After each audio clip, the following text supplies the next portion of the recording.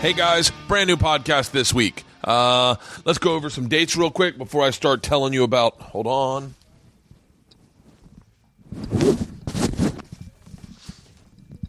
Oh, look who just stepped in. Here, grab this microphone. Isn't that perfect timing? Perfect timing. Perfect timing. Real quick, Yes. let's go over some dates real quick. I'm at the Ice House in Pasadena next week. Hold on one second. Let me take this clear from the top. February 12th. Oh, hold on one second. And February 14th is Hold on one second. Hold on. Valentine's Day. Hold on. Stop it.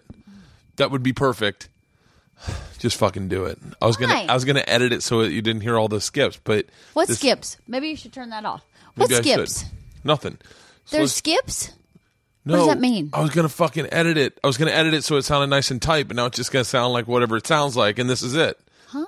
Yeah. Don't see now. This is getting convoluted. That's right, guys. The Ice House, the 12th, and then the 14th is Valentine's Day. That's Leanne? right. Valentine's Day. Is anyone getting Valentine's Day anxiety? I am. I always fuck up Valentine's Day. No, you I don't- do not. No, I do. And I'll tell you what, all these, your birthday, Christmas, our anniversary, what did I get you for your anniversary this year? A hug. Yeah.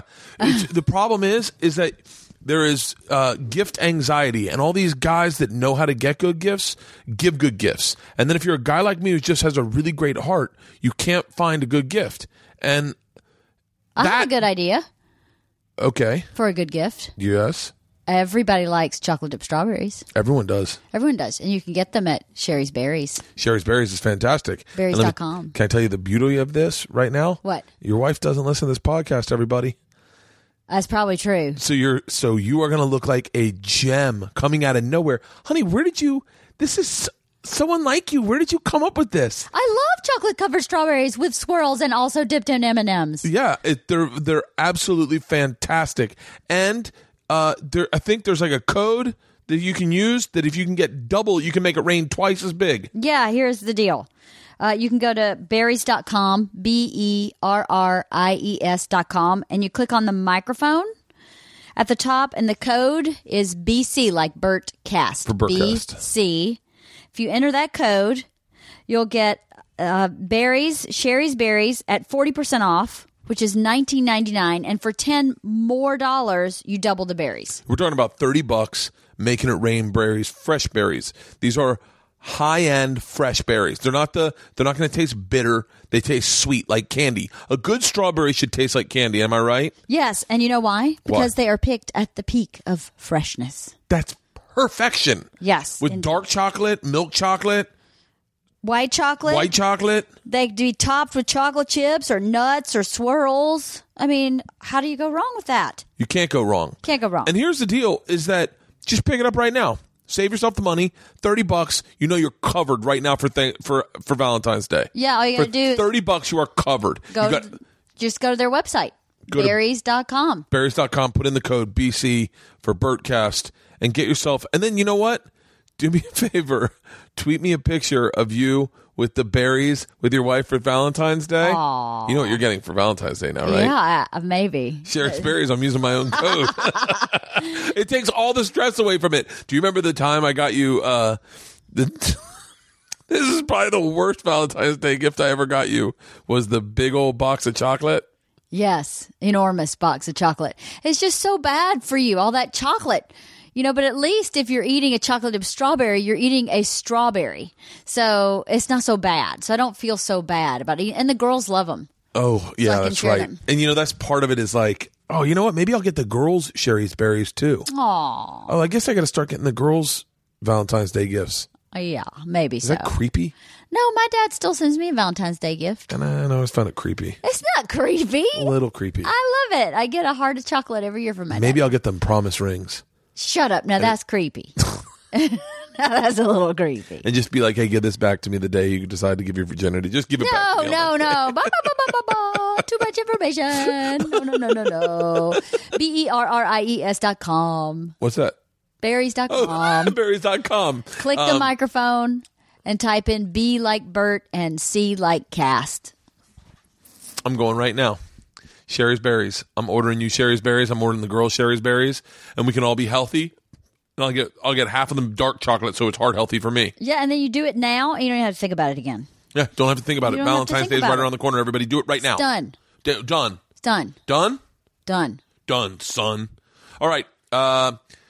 Real quick, podcast listeners, I would like to tell you about my stand-up dates. I don't know when they are because I can't find my fucking calendar, but you got it.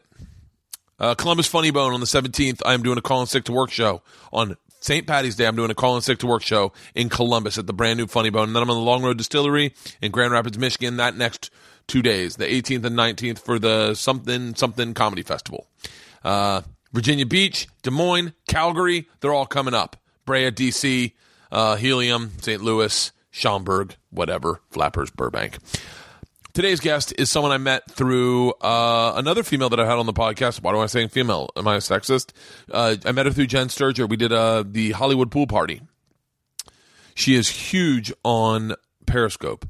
Not huge, but huge. But this turned out to be a really great podcast because she told me a lot of things I didn't know about her that she is about to share with you. And it gets a little deep and it gets a little intense at times. We talk about some pretty hot button subjects that she has gone through in life. And she is a stand-up comedian. She is absolutely hilarious. If you don't follow on Periscope, do it now. Her Periscope and Twitter name is Kate Q Funny. Her name, ladies and gentlemen, welcome to the podcast, Kate Quigley. This is Overcast. Hello. Hello, hello. These little fucking dinkum clamps are my favorite things in the world. Yeah, they're pretty rad. I love them. My buddy makes them. And so he's my camera guy, my DP for my... He makes them? created them. That's crazy. Yeah, I have one. I mean, I use one for my... Talking that mic real quick. Hello, hello, hello, hello. Yeah, perfect. Yeah, it's just like stand up. Just hold it like that, and Perfect. We're great. My buddy John Mans, talking about mania. John Mans makes them, and then he gives them to me. So he's my DP. So I have them all over the man cave. I use one for my GoPro. I use one for my H6. I have one for my vlog camera, and you should have a vlog.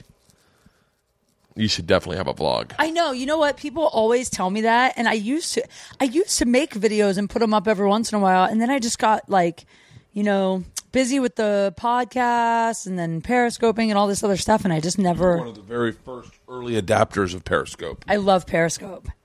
It's weird. It kind of plays into a part of our personalities that I think all of us are embarrassed to have. Like I'm embarrassed to be 43 years old and Periscoping, and my daughters don't even Periscope. Yeah, totally. It's a weird,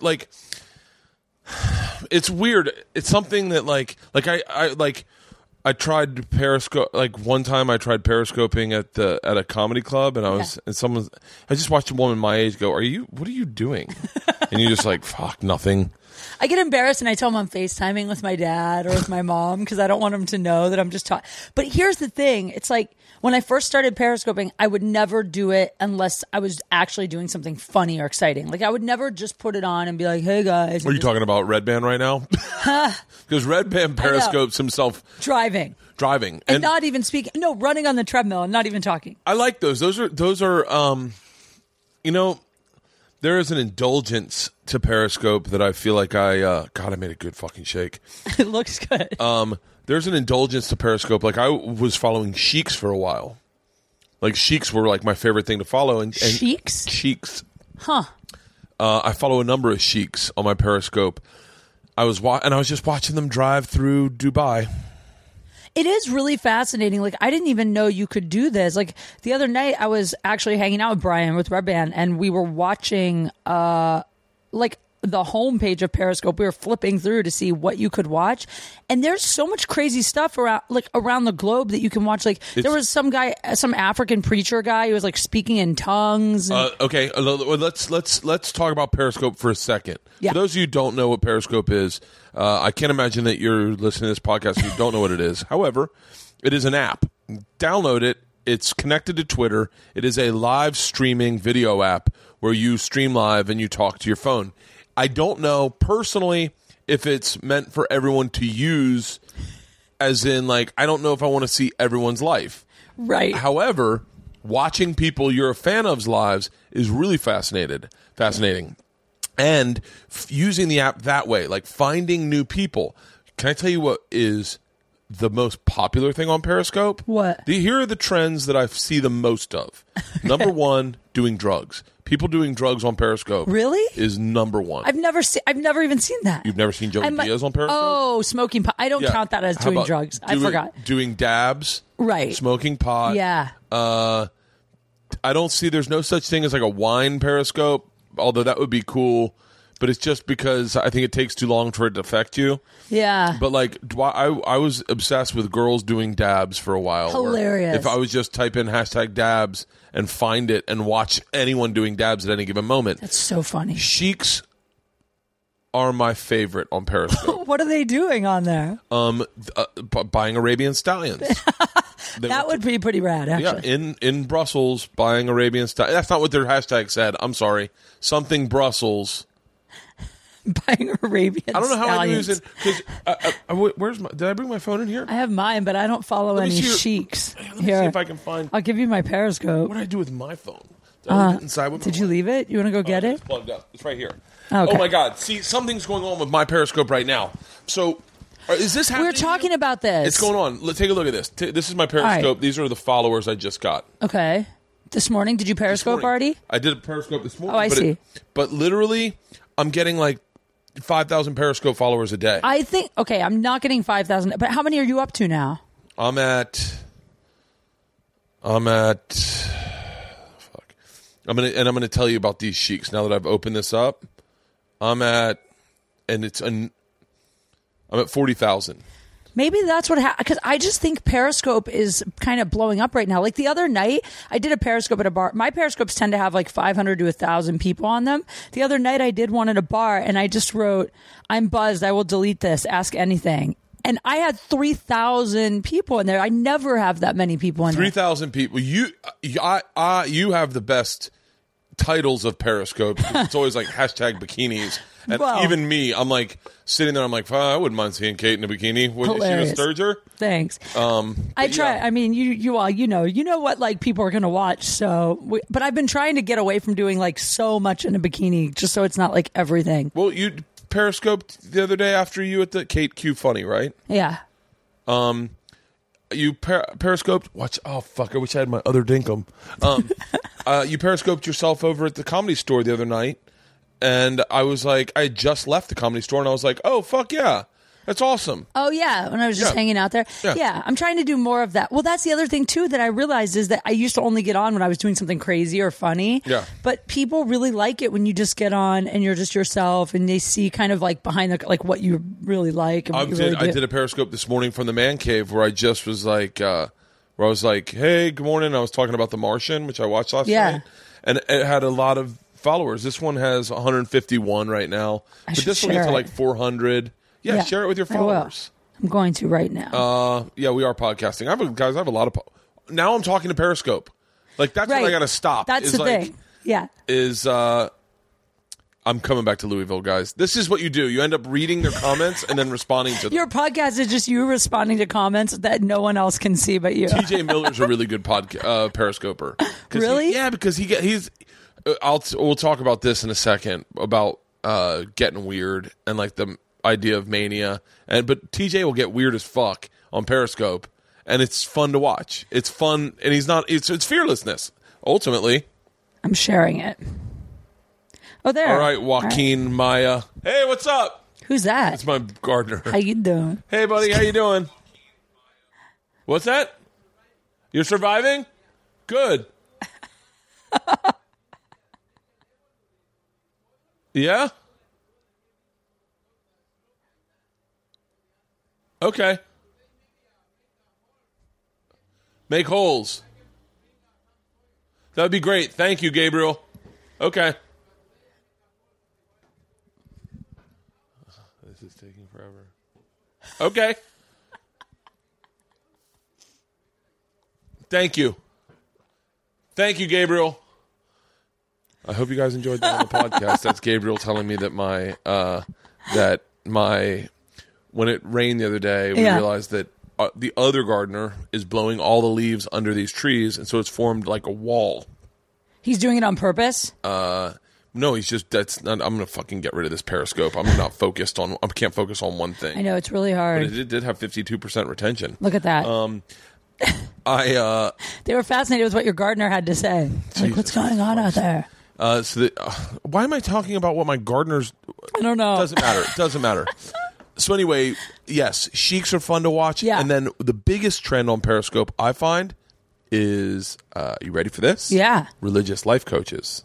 See, I'm not surprised because the other night when we were watching, all the people preaching had like everybody else had like 12 viewers and the preachers had like 300 viewers, all the preachers. And they were just preaching. It was like watching the Bible channel on TV when they're trying to raise money, but doing it for free. It's fucking amazing. Crazy. That's what we should start. I should start a Periscope. Like I should start a Periscope show where I preach, but just preach my own mantra and then give it like a name. What you should do is you should start a troll Periscope where you just are a character. Right. And you do faith-based. That would be so funny just to see what would happen, like how big you could get your following to grow. It's super easy. Yeah. The Periscope I was going to do is I have the Twitter handle. Have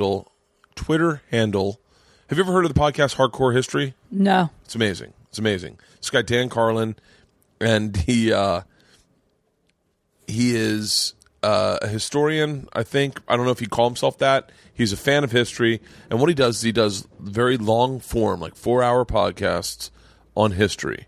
It's like on Genghis Khan. He'll do a 6-part. Wow. Each one's like 3 hours.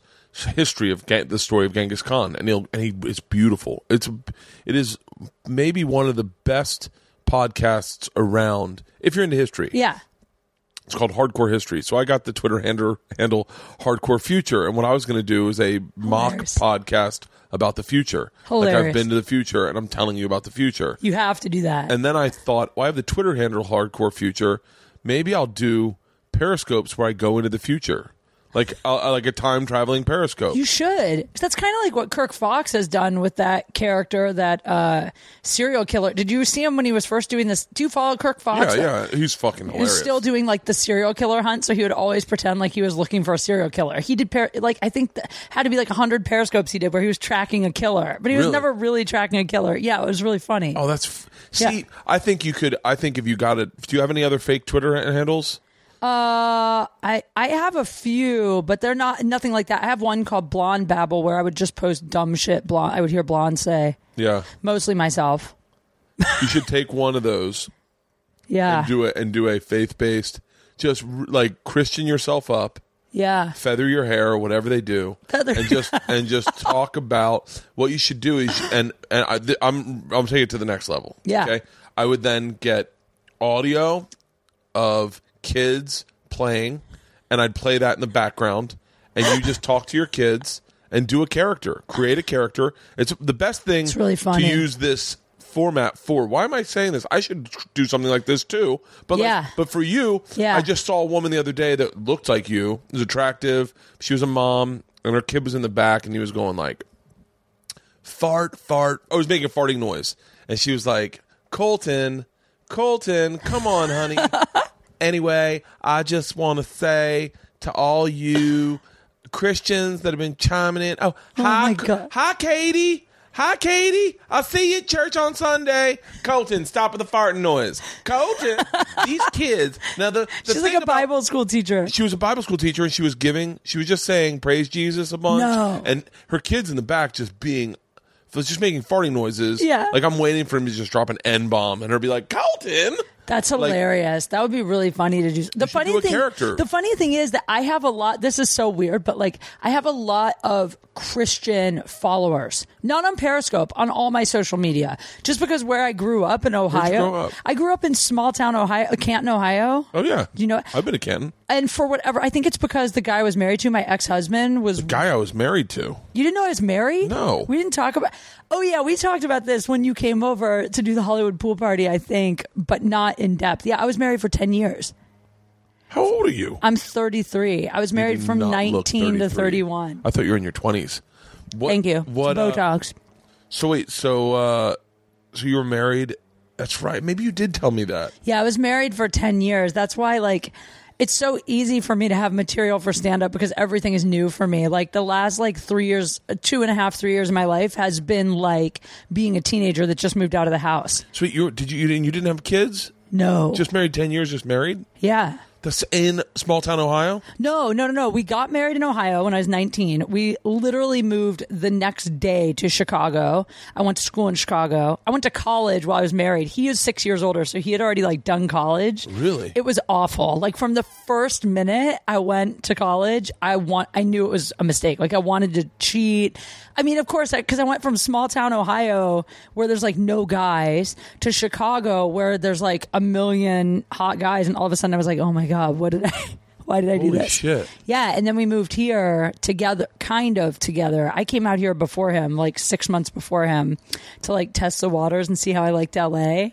And it was kind of in my head like a trial separation. I was like, I'm going to see how I do without him for 6 months in LA. And I was so happy out here and I loved it. And then we didn't last long after that. He came out here. Yeah. And what then did he do? He was a musician, so he toured a lot. So our relationship was super weird too. Wait, did you tell me, was he in a band that I knew? He wasn't in a band that you probably knew. He was more like a singer-songwriter, but he sold a lot of songs to TV shows. So he has a lot of songs out there that like no one would know were his. But it was weird because he would travel so much. So our relationship would be like apart full time for 3 months. Then he'd come home and we'd be together like 24/7. And it was just so like hard to get used to him coming back and leaving. So it was. Do you still talk to him? Every once in a while. Like we're. Where's he live? He lives in New York City. Really? But now he's like a fashion designer. He owns like a fashion lot. Like he got into fashion and photography and he was from a small town in Ohio too? Yeah, same town. Well, he actually grew up in West Virginia and then we met in Ohio. So that's so interesting that a guy like that can live in a small town and then grow out of it and move to LA and New York and do something creative. Yeah, well, both of us were like that when I was really young. Like I can remember being 6 years old and telling my mom, like, I want to move to LA. Like I used to watch like You Can't Do That on television on Nickelodeon, all that. Yeah. And I was like, I want to be on those shows. Like I knew when I was like that young. Yeah. And I think he did too. Do you like my gardener now? He's great. He has no concept of what's happening. I want you to go out and shake his hand. He has the softest handshake in the world. Are you serious? It's like, it is unnerving how soft his handshake is. By the way, I've said this on Twitter, but a leaf blower is like, it's pointless. It's the weirdest looking thing too. It looks like he's wearing a jetpack. Like he's about to take off. His wife does all the fucking work. His wife is now mowing our lawn, picking up oranges. That's his wife out front? Yeah. Oh, she's cute. What? Well, she's pretty cute for him. Oh yeah. I was like, she is not cute. She's cute for that guy. She looks like Steve Trevino. No, she looks good for him. He's not the best looking dude. Yeah. He's a little exhausting. He's not the best yard guy, but he's older and he's worked on this house forever. You want to? So can I tell you something that? Please. I don't know why I'm the worst fucking interviewer. Like I don't know if I'd listen to my podcast.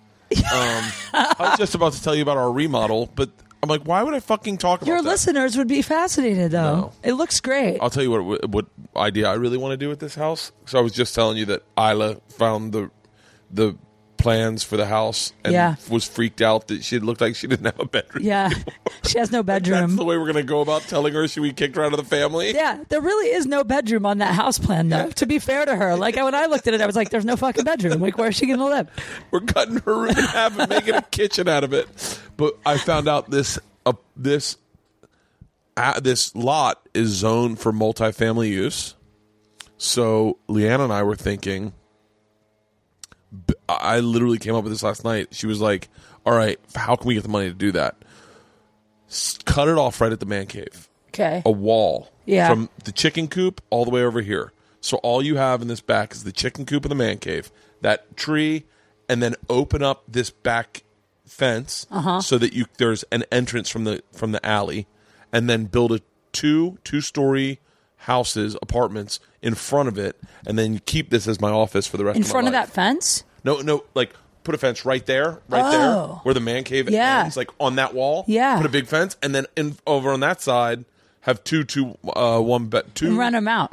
Yeah, and rent them out, and then turn this into an income property with my office in the back. I think if you do that, you should definitely put cameras in there, and then you should move in like Mormon families or like Mennonites. You have to do the thing where you are a faith-based fucking. Now that I'm thinking about it, it's such a great. You could do it with Sturger, and you are just two moms. My god! Who just a bunch of kids. Yeah, it's a great. It would probably be a really great exercise in improv and in character development, and in comedy. I bet you'd come up with a lot of stuff. But then people would find my real comedy, and then they would like send me like, you know, my face burning in the mail and shit, because my real comedy is so the opposite. Oh, fuck them. Yeah. Fuck them. Who gives a shit? That would be really about funny. You being creative. That would be really funny. So wait, when did you decide you wanted to do stand-up? Well, I always wanted to. Like, I mean, when I was a kid, I used to like watch Evening at the Improv and stuff. I started doing it. I started getting up at just open mics when I lived in Chicago, and like I was like 23, I think. And then, but I did improv before that. So I was doing improv in Chicago. Like, I wanted to do, like, I used to go to Second City all the time. I was like, oh, I want to do that. I started doing improv, and I just didn't love improv. Like, I liked it, but I'm a control freak, and I didn't like relying on other people. I'm a control freak, and I'm a scene stealer. Yeah. Yeah, I just I don't like the idea of if someone else does something I don't like, then the whole thing could fall apart. Like, I want to be in charge.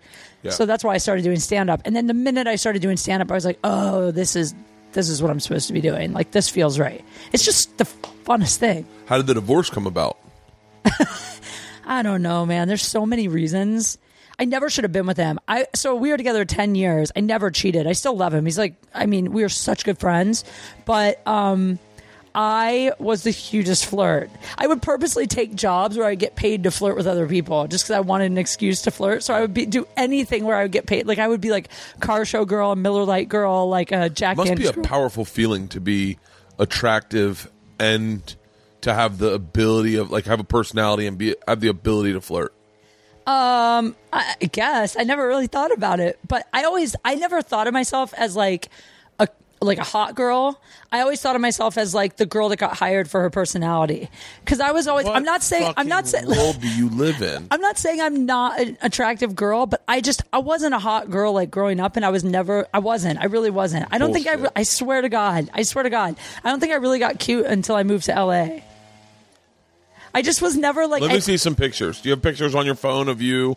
In like high school? Just give me like your I'll show you. I'll show you. Oh, I don't have wedding photos on here. I guess you wouldn't if you That was like before cell phones, I think. I'll show you some old photos. But so I always felt like the girl that was like hired because I was funny for things. Like, even I always was the MC. Like, I would work NASCAR events. Does it feel the opposite now that you're in stand up and you're like, wow, now I feel like I've been put on stuff just because I'm the hot girl? Well, I'm hot for a comic. Yeah. Yeah, right. That's how I feel. That's how I feel. So I feel like, yeah, I definitely. I mean, that's why I do so much of the bikini stuff and everything. A lot of people give me shit for doing that. A lot of people are like, oh, you shouldn't be in a bikini because you're supposed to be funny, and people are going to forget that because you're doing like the sexy thing. But to me, I just feel like so few female comedians who are sexy, because there are sexy female comics, a lot of them don't embrace it. And so, first of all, it's asinine. Look at Sarah Silverman. She is sexy. I mean, I hate to say it, like she's sexy. She's beautiful, and when she goes on stage, she wears short jean shorts with tights, and she doesn't ugly it up. Exactly. I mean, I've seen her in sweatshirts and sweatpants doing stand up, and she's just as funny. She probably wears whatever whatever she feels like that night, and she doesn't care or whatever. I mean, like, I think Eliza's gorgeous. I do too. I look at Eliza and what she wears. I mean, Eliza, I want to say I did her podcast. She was slumming it. Yeah. And she was gorgeous. And I was like, okay. But I don't, and by the way, there are very unattractive female comedians, and I won't name them, but I don't know. I think funny is funny. It doesn't matter what you fucking look like. I completely agree funny, with that. You're funny.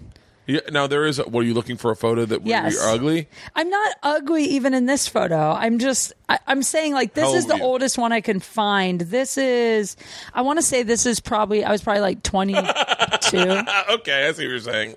I was not like a hot girl. I was you like with? just a cute, my mom. It's my mom. Here, take a look, guys. So that's like the oldest one I can find, but I got uglier if you go back further. You got uglier. Yeah, I don't have anything older than that. Do you on my feel phone. like It's a Facebook photos. were you a Bud Light girl in this photo? I was a Miller Lite girl Miller for Lite like girl? years. I see what you're saying. And wow, you really were a Miller Lite girl for years. Take a look at I that. was. So like I see what you're saying. I see what you're saying. There is a part of you. My wife was cute growing up. Yeah. I think she has gotten Hotter. exponentially more attractive the older she's gotten. Her face is hollowed out. She's She probably like lost some of the like quote baby fat, whatever. Yeah. But also this is the thing. LA does it to you whether you want it to or not. Like I've tried personality wise to hang on to as much of my like Midwestern personality as I can.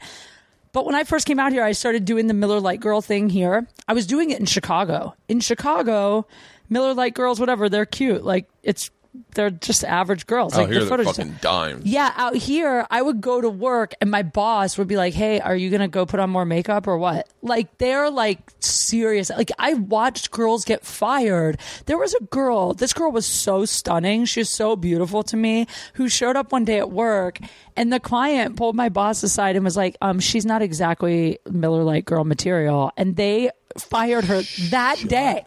They just sent her home. Fuck up. Yes. Like they told her, his exact words, he said the outfit was wearing her, which it wasn't. She looked amazing. By the way, The outfit was wearing her. my wife said that to me.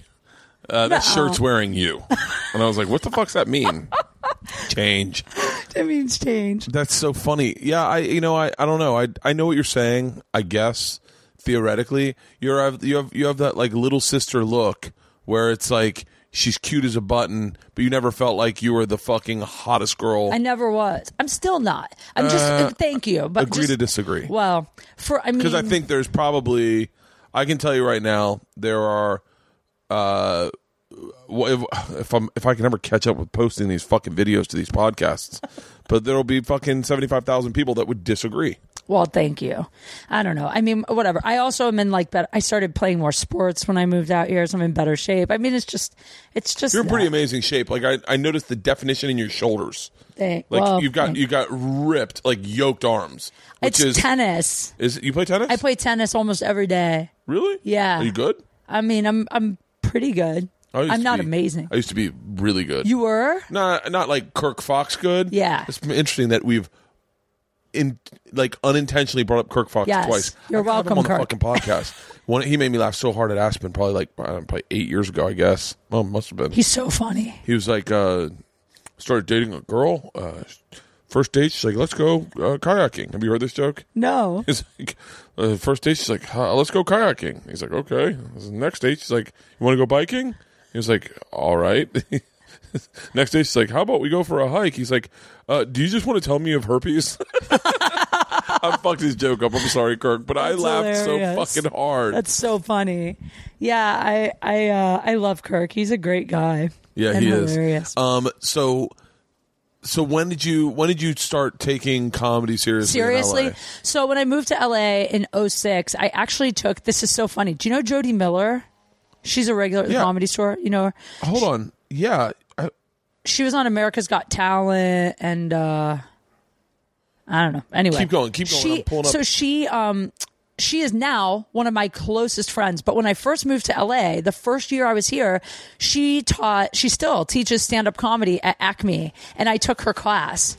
Really? Yeah, I took her class, which is like kind of how I really developed like my first set. Because before that, I would get up at open mics, but Jody just helps you like kind of take the shit that you're talking about and craft it into more like jokes. Like I didn't really know how to write jokes.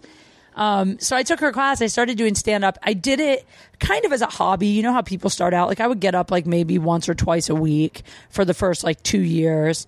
And then what happened is I started getting hired to MC events. So you saw how I was like a Miller Lite girl? Yeah. I spent 3 years traveling and all I did was MC events for Sports Illustrated, Miller Lite, NASCAR.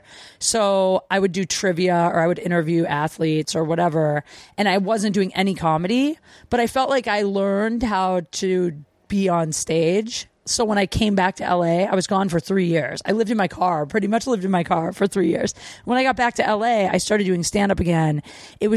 I was also like divorced, and it was just night and day difference because I wasn't like filtering what I was saying because my ex didn't really like me doing stand up. I was always filtering. And then also like I just got used to being on stage, and I got used to being on stage pretty much naked. So then to go on stage like in clothes and be myself and just be funny, it just felt like a relief almost. It's almost like, and I only say this because you were hitting baseballs the other day. I was watching on Periscope. Oh yeah, it's like warming up with a heavy bat.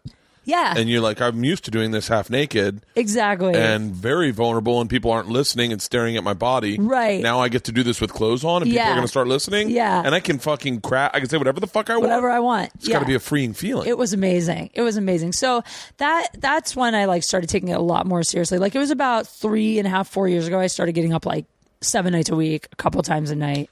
Now I don't get up 7 nights a week. Now I get up maybe like 5 or 6. Still a lot. Well, that's a lot. I'm considering I get up. I mean, like last week, these last 2 weeks are an anomaly, but you've been up a lot around here lately. Yeah, I've been getting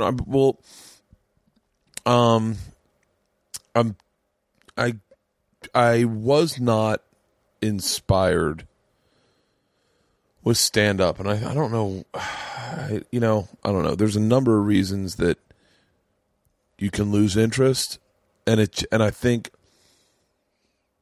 for me, I wasn't growing.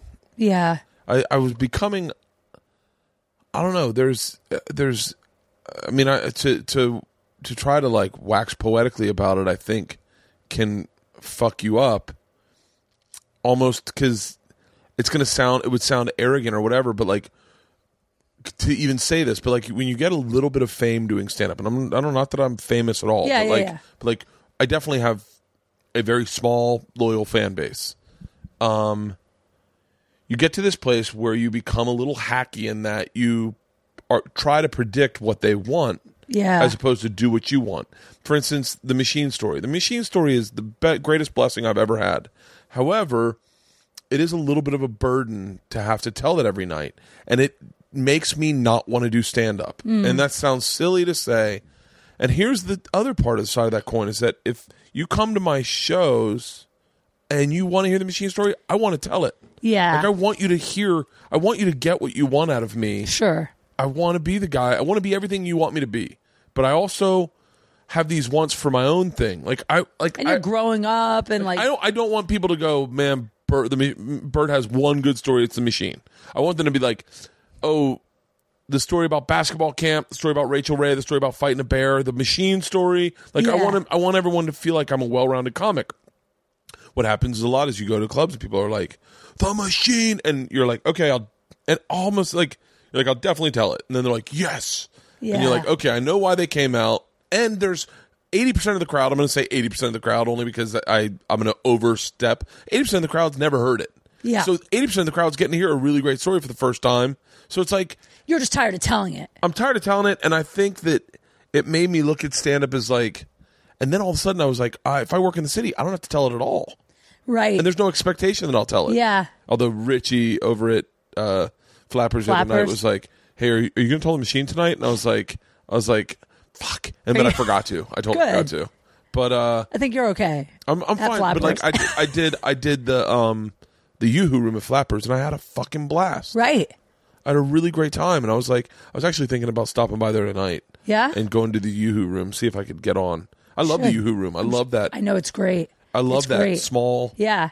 It's kind of like the belly room. It's even smaller. I think that only seats like maybe the belly room. I did the belly room the other night. So fun. I did it last night. It was fun. Oh, a Red Band show? Red Band, yeah. Yeah. He called me. I guess Bill had to do something. Yeah, a few people last minute canceled. Bill, really? Sam, somebody else. I can't remember. Yeah. But it was good. It was still a good show. I was drunk with my daughters. Oh, you were? Yeah, Hilarious. We were at Benihana. That's It so was the fun. first day back to school. Georgia was having anxiety about her first day back to school, and so we went to celebrate at Benihana, and we had sounds a good. really great meal. Sounds really good. Yeah. I mean, I can kind of understand that because I feel kind of that way sometimes with like the bikini stuff. Like I have done so much of the bikini shit I do think is hilarious. Like I like doing the stuff where I go places in the bikini where nobody know, like where I shouldn't be in a bikini. Like I got my driver's license taken in a bikini, and like I went to a funeral. I mean, I didn't go to a funeral. I went to, it wasn't a funeral, sorry, a cemetery in a bikini. Went to a funeral in a bikini. I went to a funeral. No, there was no funeral. I just want to make that clear. Now you've just raised the bar. Yeah, now I have to go to a funeral. I went to the Scientology church in a bikini. But like the thing is now, when I don't do it, people complain. If I do it, I guess I'm talking to myself when I say this, but you have to ignore what everyone says and just do what you want to do. I know.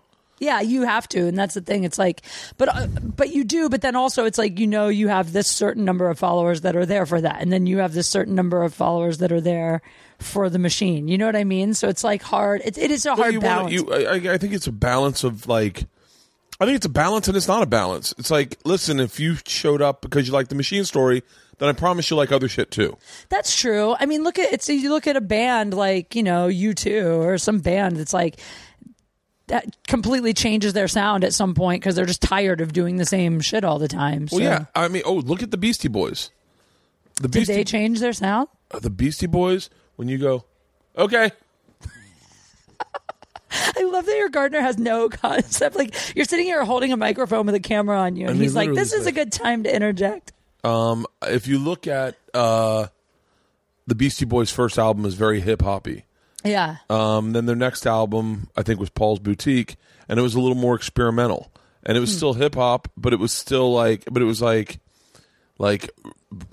really kind of experimental. And then they just continued to do that with everything they did. Was like you'd get it and you'd be like, I don't get this. Yeah. I mean, let me rephrase that. No, I'm the one that said that. I said that out loud. Every time a Beastie Boys album came out, I'd be like, I don't get this. Then it grows and then on a you. month later, I'm like, this is my favorite album ever. Yeah. And I think that's the way good art is where you're like, true. I don't see it. And then you're like, because if you see it, then you're like, yeah. Oh, thank God Will Ferrell's playing that guy again. Hey, and the other thing too, a good way to think of it is like, if you keep doing the same thing, you keep that same audience. But then if you change and you do something super different, maybe you find this new group. It would be like if I did the Christian thing on Periscope. Maybe you find this new group of followers that never would have been that into you. I was just talking to my therapist about this today. Oh, yeah. I was just saying. You had therapy today? I had therapy at 9. Wow. I do it on Skype. Oh, really? It's so easy. Huh. Yeah. I need that. It's great. I love it. It's me basically just kind of clearing my head. We were talking about mania. Yeah. We were talking about that a little bit, me and you. I don't know if we talked about it on the podcast, but we didn't. I have a little bit of a manic side where I don't know how to say it, but I just like to get. I mean, if I say get weird, then I think you'll think worse maybe than it is. But like I can get very weird. Like I can get like the reason we were talking about it is that it's showed up again. Randomly, it's just showed up, and I've been having manic evenings where everyone goes to sleep, and I come out to the man cave, yeah, and I open a bottle of wine, and I get online, and I start looking for stuff, and then inevitably I end up on music, on like real great music, and like one of the things I did is I recorded a podcast. That's why it says Opie on my hand. I was going to reach out to Opie from Opie and Anthony, yeah, because he's the only person I really know at XM. I recorded a podcast of me being Wolfman Jack. Not Wolfman Jack. You don't even know what Wolfman Jack is, do you? No. It's like Wolfman Jack was the quintessential old school DJ.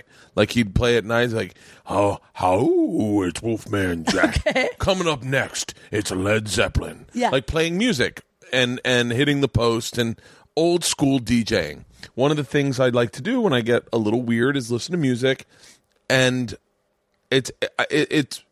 we're defining it as mania because it's a time where creatively my brain slows down and I can appreciate little nuances in the music, and it inspires me, and I recreate scenes in my head, and I write really clearly, and I write bigger form than I've ever written, and I can create. I build, like it's mania where you just are tapped into that serotonin drip, yeah, and I did like an hour and a half podcast of me listening to music and then commenting throughout the music, stopping the music in the middle of a song and explaining why things are important to certain people and what certain people are. I talked about Stanhope in it, and like just I ran it for like an hour. But there's music. Music is the underscore of the entire thing. And in this time, I'd let the music play. I'm loud as fuck. I've got it cranked up. I've got 4 speakers in here that are dialed in independently to this thing, so into the stereo, so you can find an area that's just the chimes. So like, cool. So I'm out of my fucking mind. Like if my wife walked in, she'd be like, "What the fuck are you doing?" And I would have I'd be like, "Listen, I'm just getting weird. Like I'm being untethered." But who cares? That's so great. Who cares? It's embarrassing that I do this, because if someone did see it, they would. People I've used to do it in my hotel rooms. Don't you think every artist does weird shit like that? Yeah, but I don't know. I'm a little too vulnerable. I put myself out there too much, and I tell people too much about me. I do that too. But like I talk about like. So anyway, my therapist said, "Embrace your mania." Yeah, I agree. It's a pathway to creativity, and embrace it, and don't worry about it. And you're not doing anything. It doesn't sound like you're doing anything harmful or hurtful. So who cares? I had a bottle of wine last night, and it's like, and last night I watched The Martian. But like, very honestly, this is like one of the weird things. But like, I cried for like 5 minutes, but it's because I watched this video. This guy, I posted it on Twitter. I watched this video this guy told on the Moth stories about losing his daughter, I dare anyone to watch it and not cry, but I watched it, and it's an interesting thing for a man to say, "Hey, I'm gonna feel this." Yeah, and I don't know if I would have allowed myself the opportunity to feel it other than in these moments of mania, and I was sobbing. What's so funny is that I was sobbing, but I was also looking over my shoulder to make sure no one was looking at me. Huh, really? And so I'm sobbing in here. I'm sobbing, and I'm like, oh my God. And then I tweet it, and I was like, do not watch this unless you want to cry. But it's so good for you to have, like, it's so good for your soul to have a cry like that every once in a while. It is. You know? It's very healthy. Yeah, you probably woke up today feeling amazing. Did you feel good? No, I felt hungover. Like, that's the other side of it is that I can. You look great. You don't look hungover. Oh, I bounce back pretty good. You're drinking this super green. What do you got? Kale salad in a jar. Kale, mangoes, almond milk, protein, and mean green. That's my shake. But like, I don't know. Like, and then I embrace it. But like, it can be destructive. I've had friends that have had parts of this personality that have ended up killing themselves. Yeah. And so you're just like, I don't know. So do you anyway, get depressed? No, I don't get depressed. I get depressed like you get depressed, like regular people. Yeah. But not like. But it's not like you're doing it out of depression. It's not like you're in here drinking. No. I go through different parts of. Different friends of mine call it different things. Like my one group of friends call it firing hot. They're like the people I work with at Travel, my production company, calls it firing hot, and it'll be like just I come in and I'm all of a sudden it's like Bert's a little much right now. Like I'm just firing hot, and I don't want to stop shooting, and I'm like, come on, yeah. And I'm really creative, and I'm really funny, and I'm really fun. Yeah. But then when the cameras are off, I'm still really creative and really funny, and they're like, all right, Bert, let's like I mean, there's one notorious one that happened in Utah where it was like it was like David Koresh inspired. Like, I mean, I was on the next level of whatever the fuck it was, and everyone was looking at me with like eyes wide open. Yeah, it was insanity. I remember that distinctly, and it's so. The only reason I remember that is it didn't stop. We were on a houseboat. We had to take the houseboat in. We had to take then something to get to the airport. And we get to the airport, and it didn't stop until when I got home, and I got physically ill for 2 days. Like, I was physically ill, like throwing up in bed. It's crazy. And I know I told my wife, I was like, I think this is the depletion of serotonin. Wow. Yeah. I mean, I have certain people. Do you have certain people in your life? Like, I have certain friends that I know when I get around them, immediately, like, my creative juices start flowing and everything is just hilarious. And they aren't even comedians. Like, I have this one friend. She's actually a singer. She has nothing to do with comedy, but something about her, she just, like, everything I say when I'm with her is funny. There's something about her. So when I need to write, if I'm, like, having a writer's block or I need an idea to Periscope or something, I will literally just go have coffee with her. And by the time I leave, I'll have like 25 new ideas. It's crazy. Oh, yeah. It's crazy. I have a few. That's how Sturger is for me, too. That's why I love doing stuff with Jen, because there's something about when me and Jen, it's because Jen is such an amazing straight guy. Yeah. I am so wacky and crazy, and Jen is so grounded and straight that when I'm around her, it just makes me want to be even crazier. Like, it makes my brain come up with more silly shit. And the more Jen seems totally like weirded out by me, the more ideas I have. I just love finding people like that. When I find people like that, I bring them into my life like as much as I can. Now, have you guys thought about going on tour at all, or like doing a? Not really touring. Do you have any interest in doing the road? Yeah, I mean, I do feature right now, and I have some headliner, like, I just booked a bunch of headliner dates for House of Comedy and stuff, so I do. It's just, I don't like to be gone for long, because I did the road for so many years when I was emceeing. What just happened? No, just, I like that. Someone, Bill Burr and I were saying, God, fuck, I forgot what it was. It was what you just said. I don't like to be gone for long? Yeah, and we were like, and Bill and I were talking about someone. I wish that I knew who it was that we were talking about, because then I would make sure I wasn't putting my foot in my mouth right now. But Bill and I were like, he's like, yeah, you guys like, I don't like being gone from home. He's like, yeah, me either. You think I like the fucking road? He said, nobody wants. Yeah. I mean, here's the thing. You think I want to go to fucking Edmonton this weekend? Yeah. I mean, I spent 3 years doing dead that. Of winter in Edmonton. Exactly. I'm flying there and it is stand up. It's not the funnest thing. If you take a friend, like if I was at a point where I could take whoever I wanted to open, it's still not fucking fun. Yeah.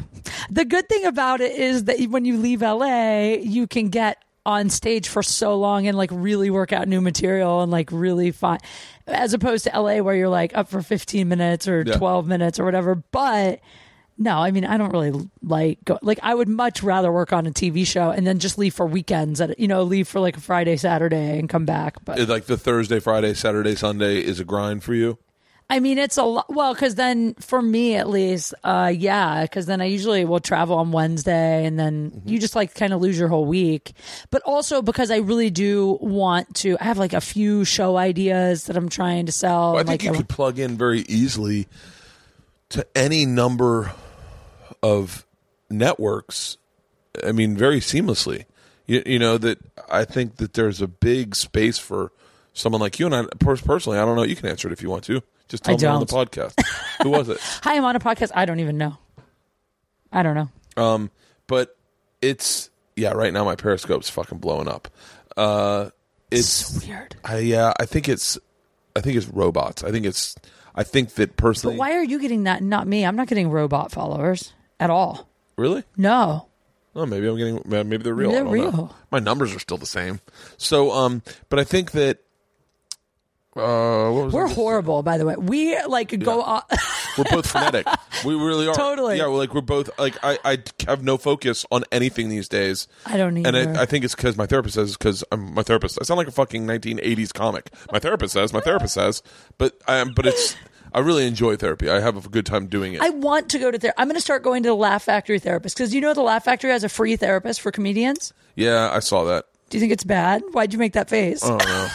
You think if it's free, I just feel like it would be really good for me, because I have really bad control issues and it's ruining my life. Really? Yeah, kind of. Like, what do you mean? Well, like in relationally, like, okay, being a control freak for your career can be kind of good. You have an interesting control freak thing. Like, you came in, you look absolutely gorgeous. You're like, well, if you're going to videotape this, I'm going to put on a hat. And I was like, you have beautiful hair. You looked gorgeous. And I was like, that's not the control freak thing. That's just like, that's, I guess, just vanity.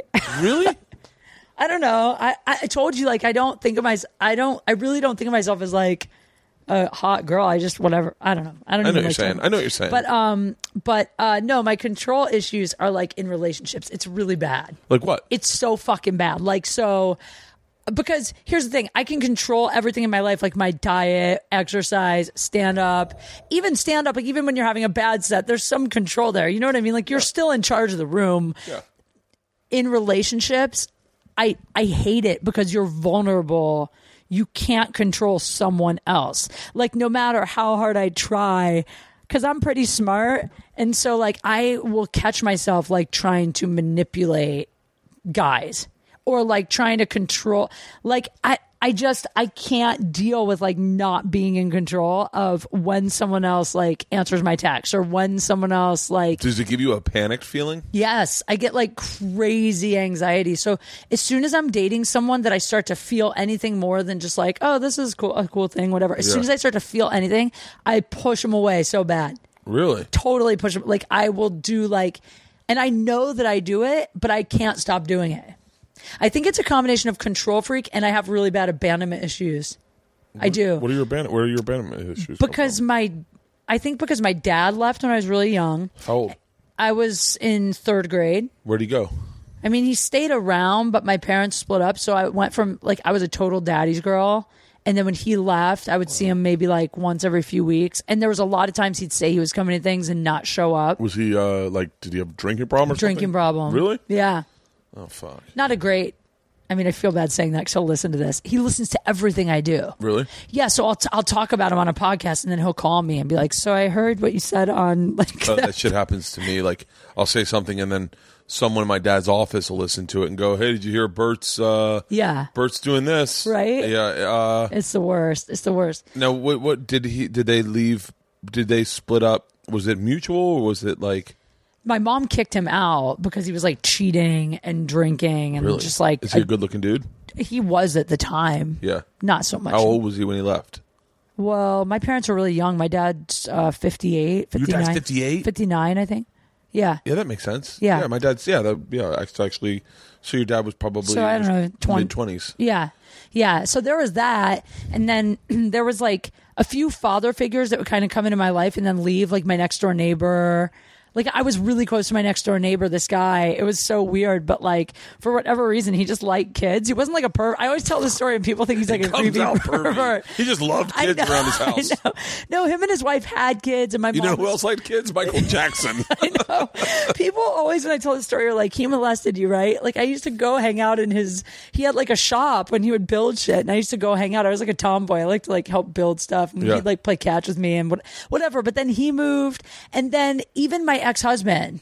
Because truthfully, like when we split up, there was a part of me that was like, he's never going to leave. We're going to have a separation. I'm going to date other people and realize that it's not as exciting as I think. Because that was my whole thing in my head is I was like, the grass is so much greener. I never got to date. And then when I started dating other people, my ex was like, fuck this. Like, I am out. Like, you're not dating other people and we're staying married. So he really left me.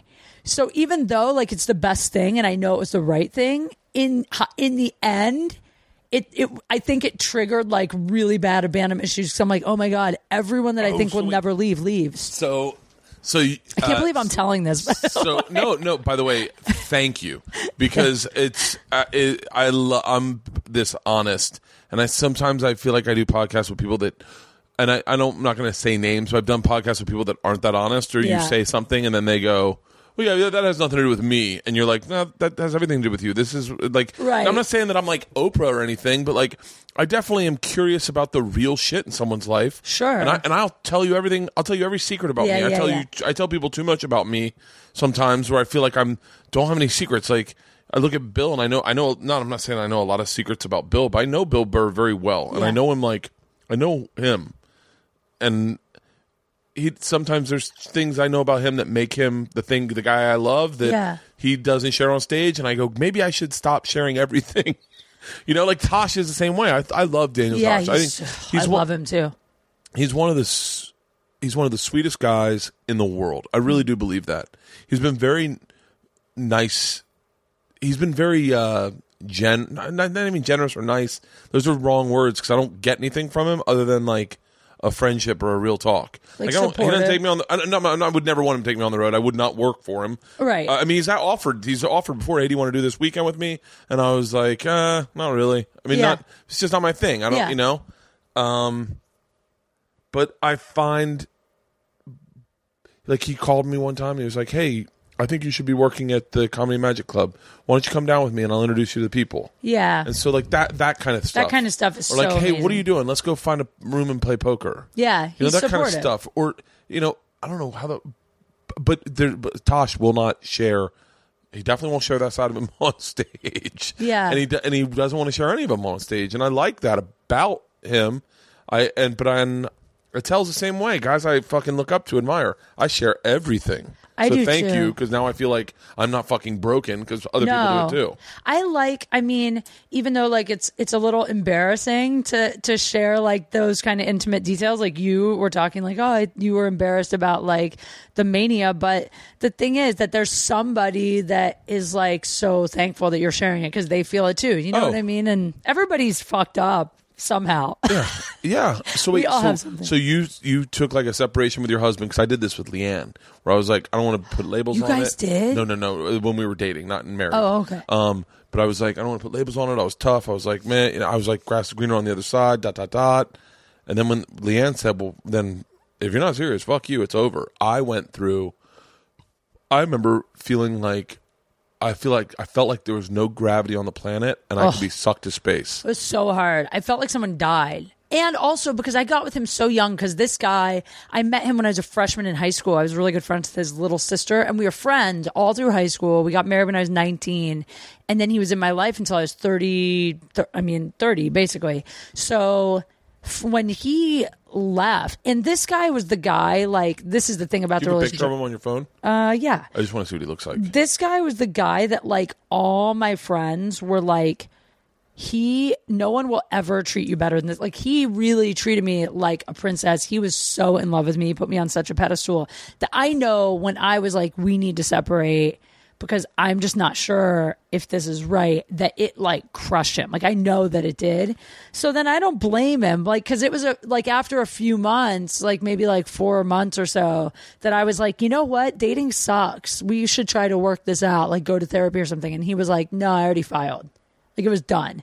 And it took me, honestly, it's been now 3 years. It took me 2 years to even like, to really stop regretting it and be like comfortable with what happened. It took me 2 years. I dated a lot of people and like hooked up and stuff. Just like, I was drinking a lot. I was doing anything to like mask thinking about it. But now I'm so glad that we split up. I'm like the happiest I've ever been. I love being single.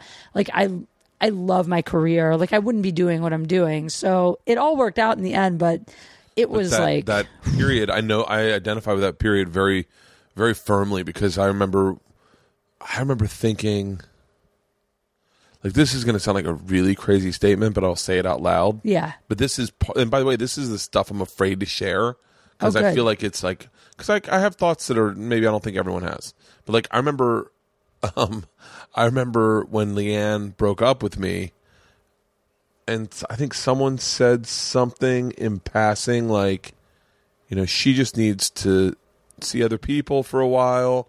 And I remember like thinking thoughts like, this is going to sound so fucking weird, but like going, can you just tell her to make sure she wears a condom with that guy, because I don't want to, if she doesn't wear a condom, then I can't take this back. Yeah. And I don't want to, like, I just fucking thinking crazy thoughts like that. Cause I was like, and Leanne would never That's have not sex really with someone. crazy. And what's that? That's not crazy. But I remember being like, I wanted her back. I've never felt that control of like, I wanted her back more than I wanted anything ever in my life. Yeah. I remember having conversations with God and being like I was running down Outposts, and I was like, God, if you just give this woman back to me, I won't ever think the grass is greener on the other side. I will respect this relationship. I won't cheat. Not that I cheated on everyone I ever dated, but I never cheated on her. But I was like, I won't cheat. I won't want to cheat. I will be happy. This is the one. I'll start a family, and I'll be fucking good. I promise. I was on Outpost, and then I've always been able to have conversations in my head with God. I think it's called praying. Yeah. And I'm not a religious person, but I have faith, and I have faith that we're not fucking here by accident. And you know, I agree. And I remember hearing God talk back to me and going, "It's going to be fine. You're going to be fine." And it took a couple days, and then she came over, and we got back together. But I had this like real control thing. I remember being in a spin class, and I had texted, and she didn't reply, and I was like, What's going on? What's going on? I get that. But see, that anxiety that you felt, Yeah. I get that anxiety with like anybody now that comes into my life that I care about at all. It's Really? Oh my God, it's so bad. And it's getting worse. That's why I know I need to talk to someone, because it's getting worse. Like I was talking to my friend the other day. There's a guy that I've been talking to for just a couple months, and it's not even like a serious thing.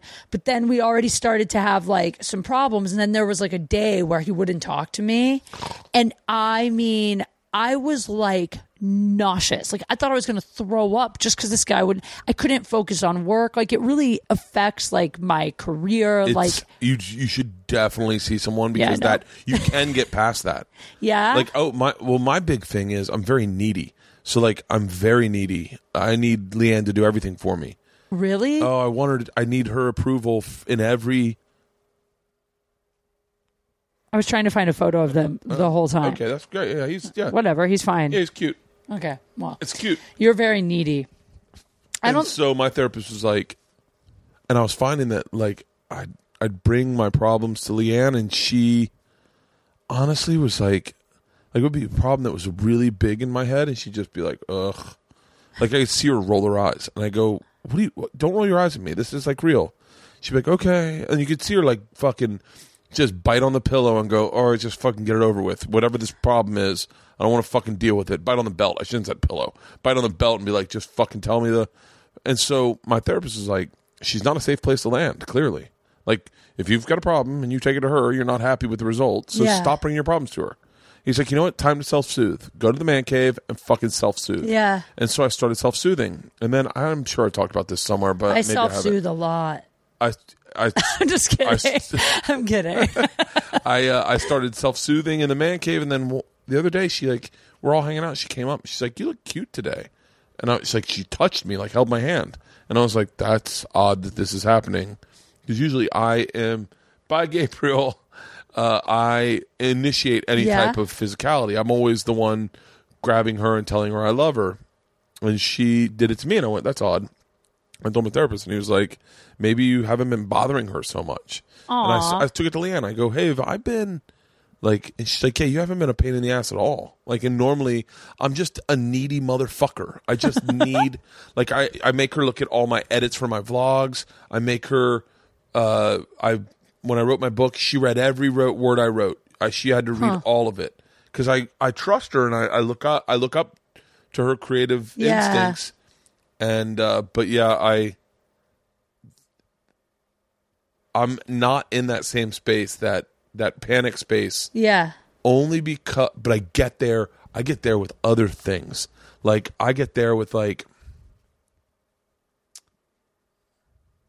have you ever talked shit about somebody behind their back and then realized they heard? No, or thought they heard? Yeah. For sure, yeah. Like, I made a joke about someone one time. I'm going to try to make this as bland as possible. I saw a person jogging, and then I didn't see them again, and I was with some friends, and we were, and I made a joke about that person. Very, very hurtful joke. Everyone laughed. I actually liked the person I saw jogging. I don't know why I did it. I had to come to terms with why I did it. But I liked the person. I made a joke about them, and everyone laughed. A very mean, cruel one. And everyone laughed at that. But I made the joke right by the bathrooms at this park we were at. And oh, shit. And I realized I hadn't seen that person. If they had been in the bathroom, they definitely would have heard it. Because I made the joke right at the fucking bathrooms. And I started panicking hard as fuck. Mm-hmm. Like, literally, it's obsessive compulsiveness. I can't shut it off. Yeah. And I kept going, why would I make that joke? If they heard that joke, they'd assume I didn't like them, which is not the truth. The truth is I like them. The truth is they also have some things that it's easy targets that maybe they don't even know about. Yeah.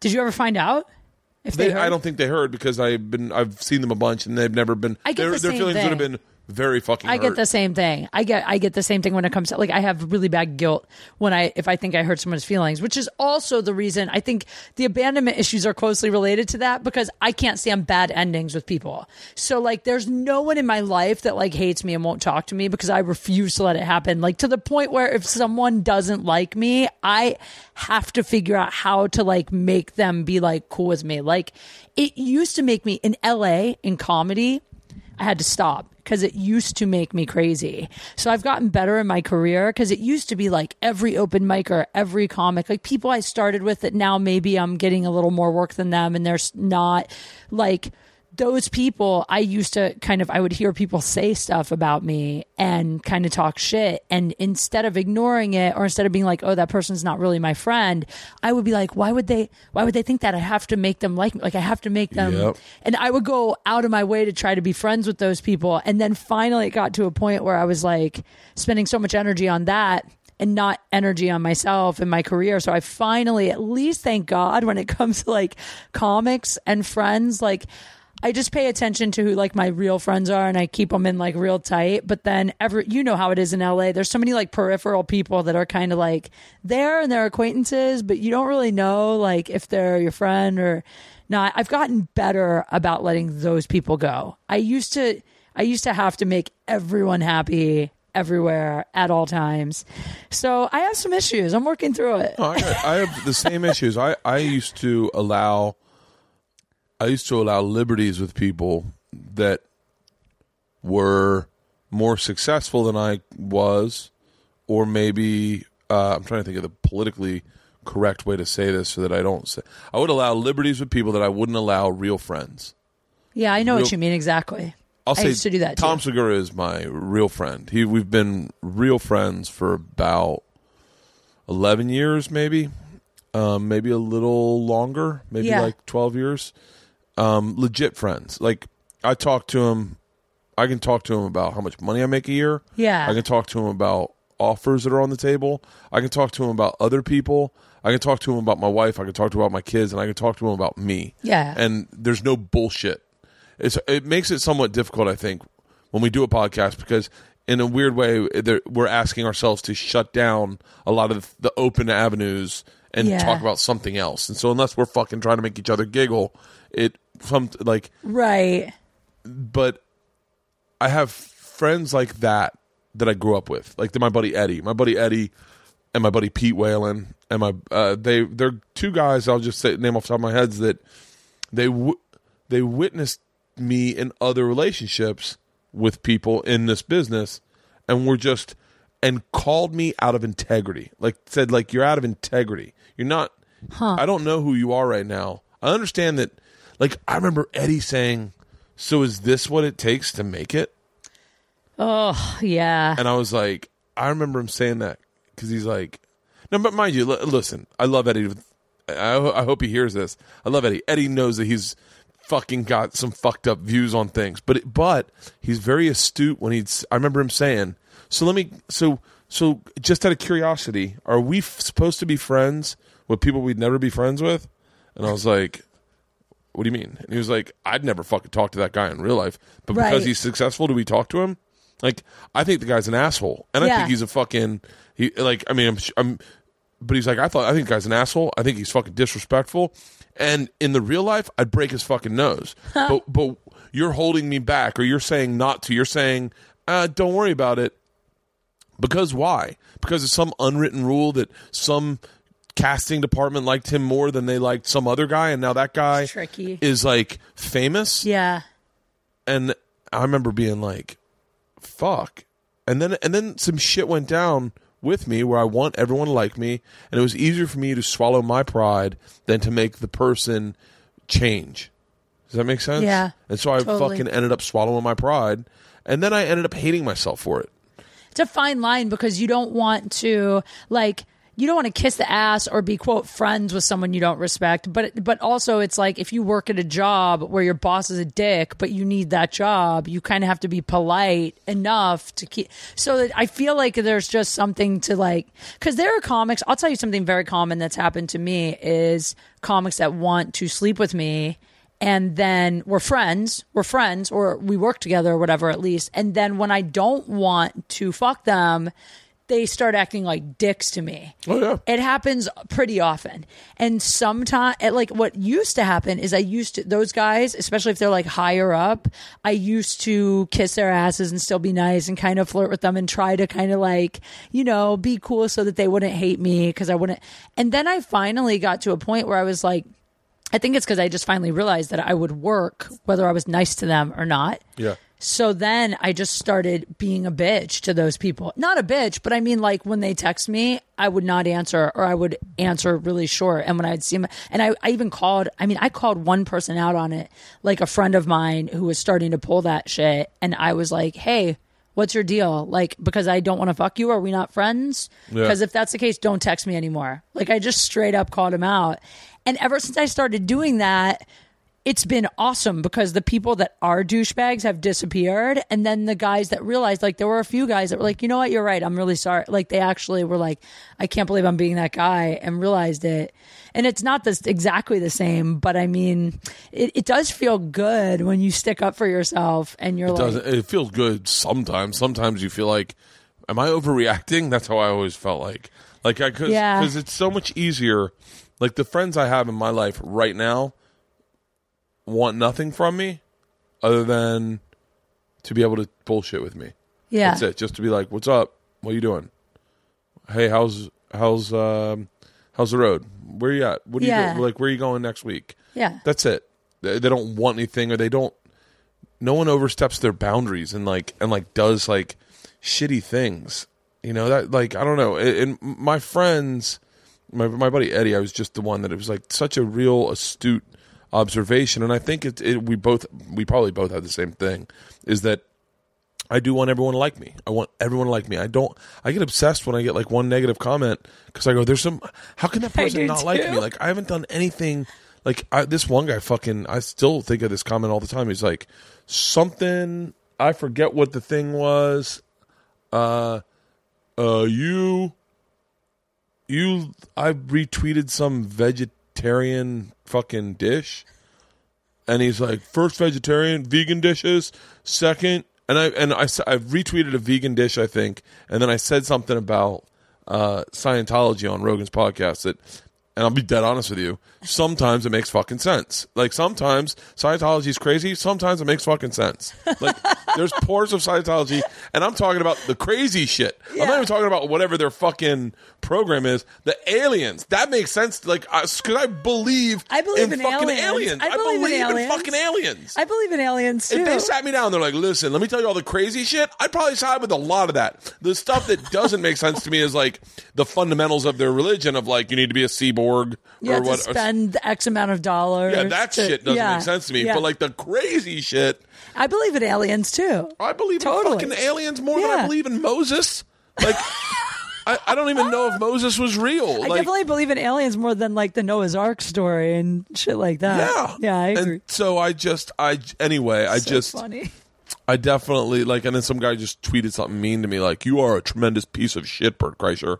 And I was like, first of all, I'm joking a little bit about the Scientology. Like, I'm joking mostly. I don't, like, if I believe in anything, it's going to be God. What the fuck? Why am I defending myself? Some guy that doesn't even. Yeah, I know. You know what? I will say, thank God, I don't anymore get upset about social media comments for the most part. Yeah. Although, you want to hear something really funny? Yeah. I always say this. I'm like one of those girls that like never knows when my period is coming. Like, I have the weirdest period, but I always know because there will be 1 or 2 days a month when my social media trolls will actually bother me and I'll tweet mean shit back at them. And I never, ever do it. So anytime I do it, like there will be a day where maybe I'll get angry and tweet back at like 3 or 4 people and be like, fuck these people. And then I always get my period like a day later. It literally, you can tell my menstrual cycle if you follow me closely enough on Twitter. That's fucking fantastic. Yeah, that's the only way that I know. So if I ever go like too long where I've tweeted a few like mean things and not gotten my period, that's when I know it's time to get a pregnancy test. That's great. You're welcome, everyone, for the update on my eggs dropping. What do you have a certain time you got to get out of here? I have to leave in about 10 minutes. Okay. Well, we'll wrap it up, but I feel like there's been a really great conversation, and I love that. I love when you get. That's so funny that I love when you have a podcast where you don't feel like it's work, where you're just talking. And there have been some people that I've said that you just like they're not open. But I love fucking openness.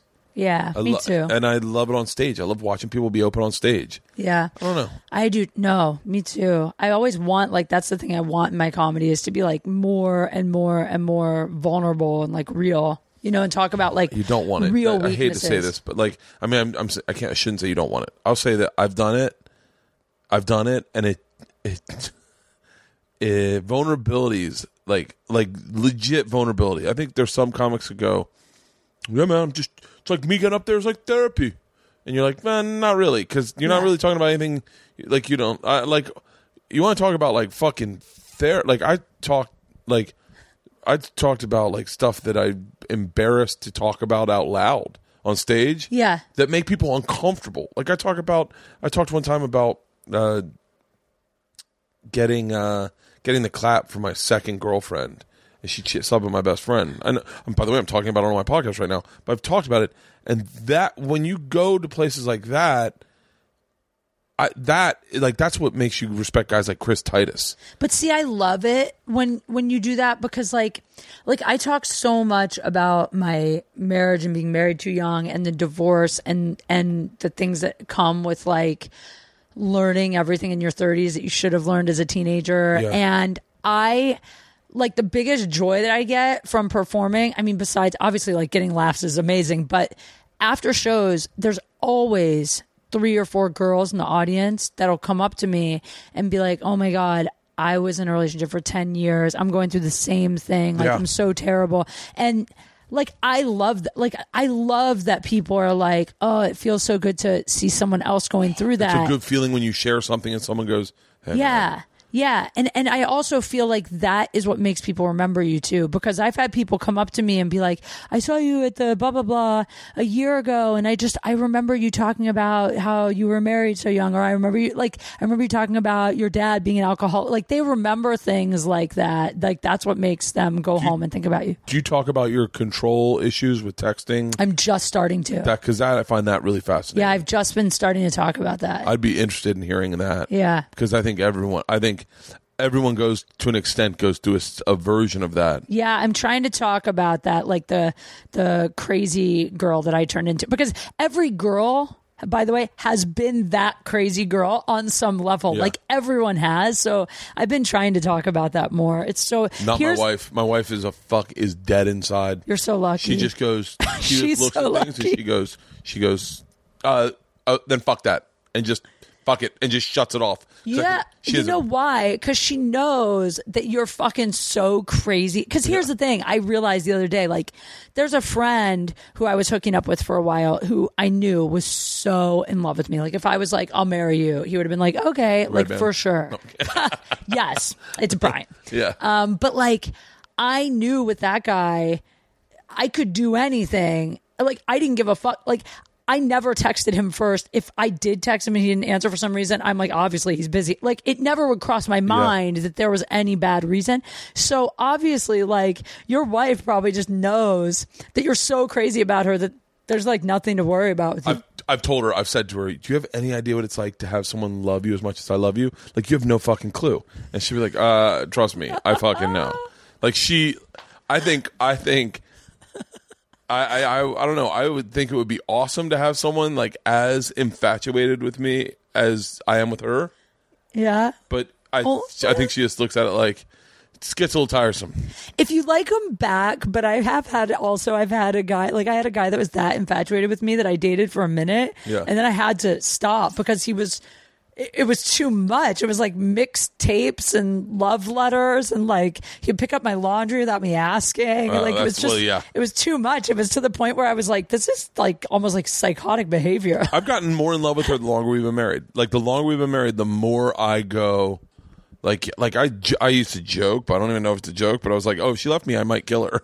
Like, but I've said it as a joke. Eminem. I've said it as a joke on stage. Like, no, like definitely. Like if my wife, if I stand in front of a podium, I'm like, she went jogging. Like, it'd be like, oh, he fucking did it. Like there's no, and now I've said it so much that if she does go missing, I'm going to go, listen, You're fucked. I know I've joked about killing this woman before, but I really didn't kill her. You're going to jail. Hilarious. That's so funny. What, like, I'm a firm believer in putting out in the universe what you want. What is let's do a 1-year plan, 5-year plan, 10-year plan. Oh, 10 years. God, I never think that far. I just started thinking 5 years. 10 years, you'll be my age. I don't even, I mean, like, I know, I almost don't want to say it out loud because I feel like it jinxes it. It doesn't jinx it. You put it in the universe.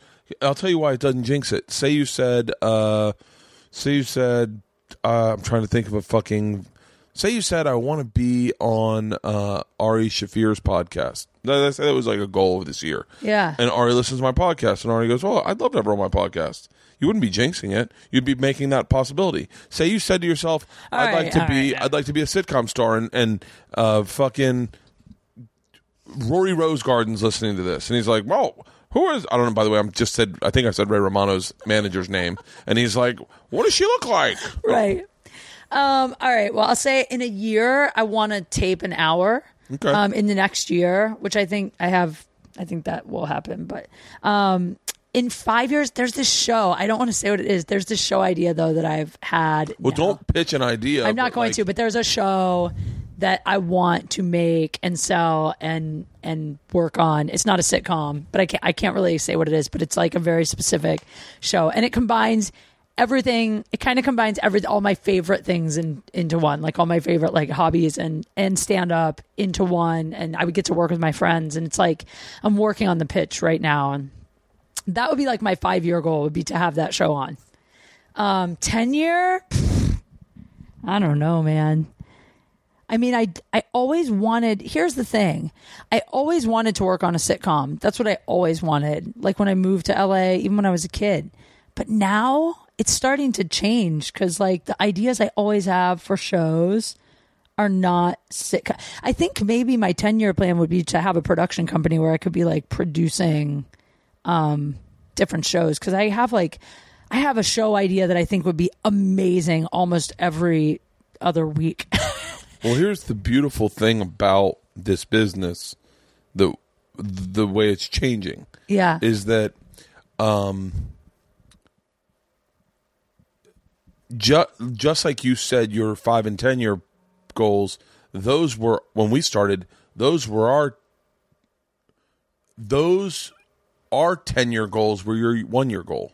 The idea of doing an hour special was insane. I mean, I remember Gary Goldman and I sitting at Coffee Bean saying, how do we get 10 minutes on Comedy Central? Yeah. Because you got to remember, that was the only provider of comedy. Yeah. If you did stand-up, if you wanted to do stand-up for real, you had to do it on Comedy Central and get on Premium Blend. How do we get on Premium Blend? How do we get a half hour on? How do you feature on the road? These are all really attainable goals now because comedy's changed so much. And I believe it's moving in the spectrum of your 5 and 10-year goals are so achievable. Yeah. The show you said where I want to pitch and sell it, I wouldn't sell it. I'd just make it. I mean, I'm like that. You might have a point, actually. I was talking to, was it Rogan? I can't remember who I was talking to. If it's Rogan, I can tell you exactly what he said because he believes create your own content, own your own content. Yeah. I can't remember if it was me and him have had this conversation a number of times where, I mean, both because of us everything have is changing. Said, what do we need? What do you need networks for? I mean, I love my affiliation with Travel Channel. I want to be there for 40 fucking years. Yeah. I want to be a reason that the network does well.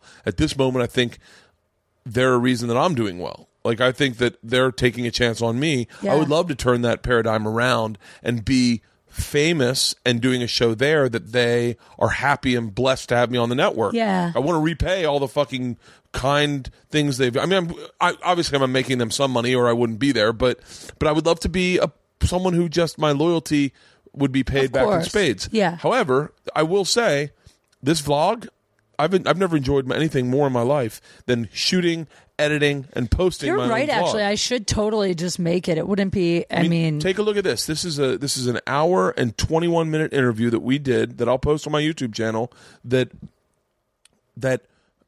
if you had said to me when I started, if you had said to me when I was 30 years old, you should do your own talk show where you interview comics, I'd be like, well, we need to get offices.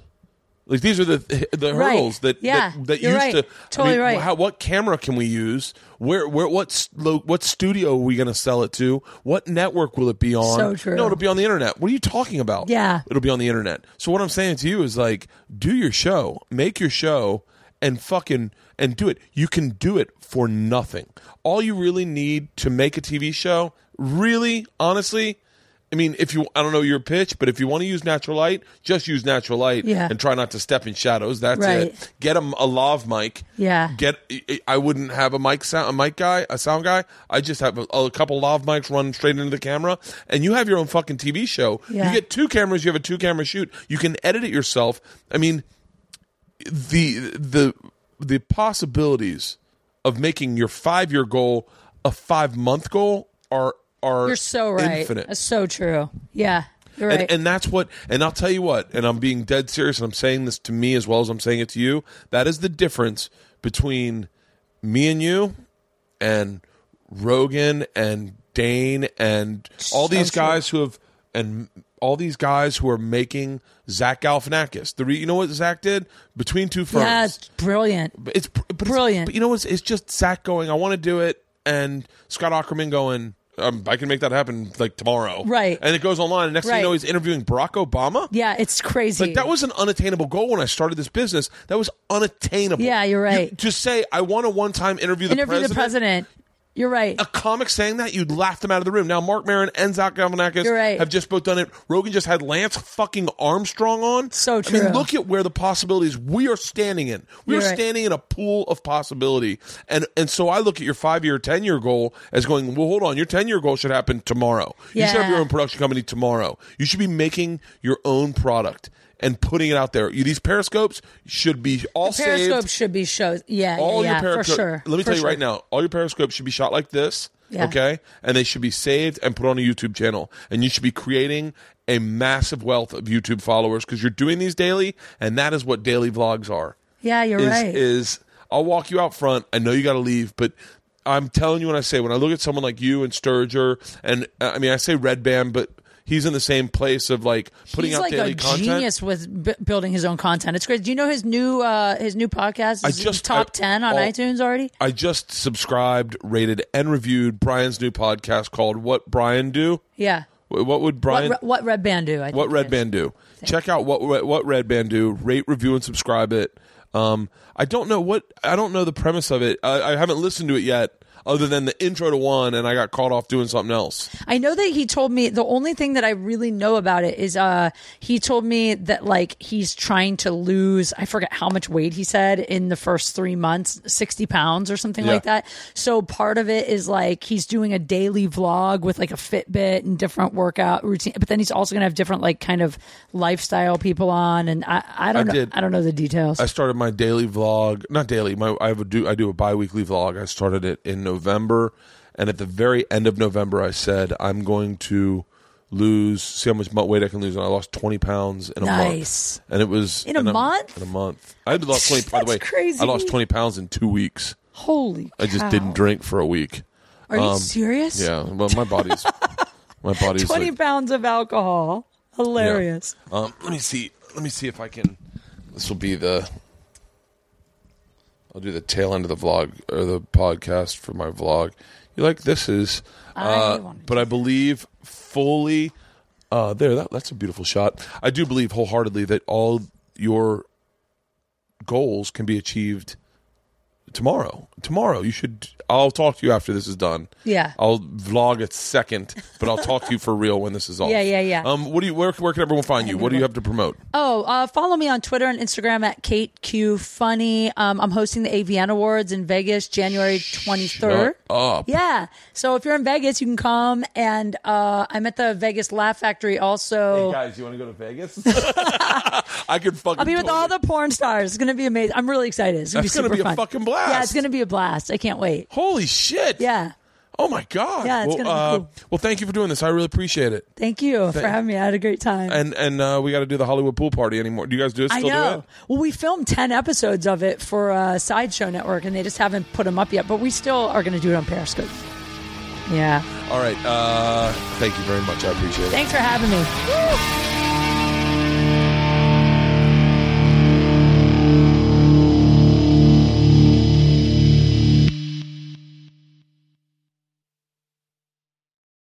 This episode was brought to you by The Machine.